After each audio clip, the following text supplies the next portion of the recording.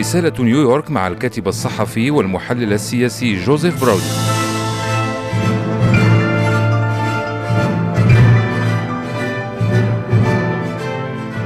مستمعي الكرام، تحية من نيويورك.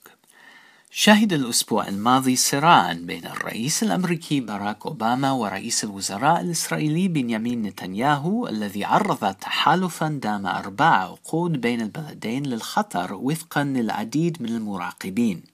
كان أصل الصراع بين القائدين حول مسألة إيران والمفاوضات التي تقودها الولايات المتحدة مع نظام طهران بشأن مستقبل برنامجها النووي.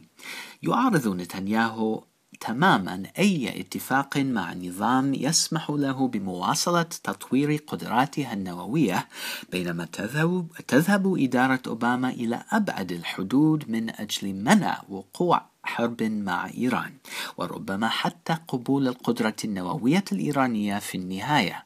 وقد أدل الرئيس بتصريحات تشير إلى أن الصفقة النووية مع إيران أصبحت وشيكة.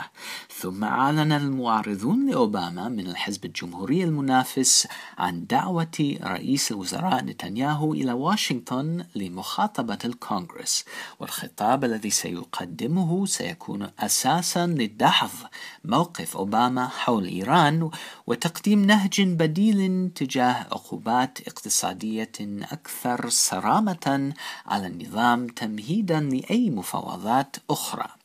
أثار هذا الخبر غضب إدارة أوباما، والذي أشار أن خطاب نتنياهو بلغ حد التدخل في سياسته.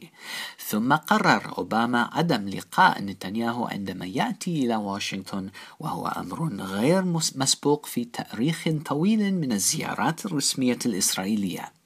فمن الذي سينجح في جذب الكونغرس الذي يقوده الجمهوريون في تصويته المقبل بشأن ما إذا كان ينبغي فرض عقوبات اقتصادية جديدة على إيران؟ في هذه المرحلة عدد أعضاء الكونغرس لصالح العقوبات يصغر قليلا عدد المعارضين، وعلى ما يبدو فإن الرئيس الوزراء نتنياهو يأمل أن يقوم خطابه المنمق بالتأثير على بعض من أعضاء الكونغرس الذين لم يستقروا على رأي بعد. من ناحية أخرى، أعرب بعض أصدقاء إسرائيل التقليديين عن قلقهم من أن التحالف بين البلدين هو في نهاية المطاف أكثر أهمية لأمن إسرائيل مما إذا حصلت إيران على القنبلة أم لا.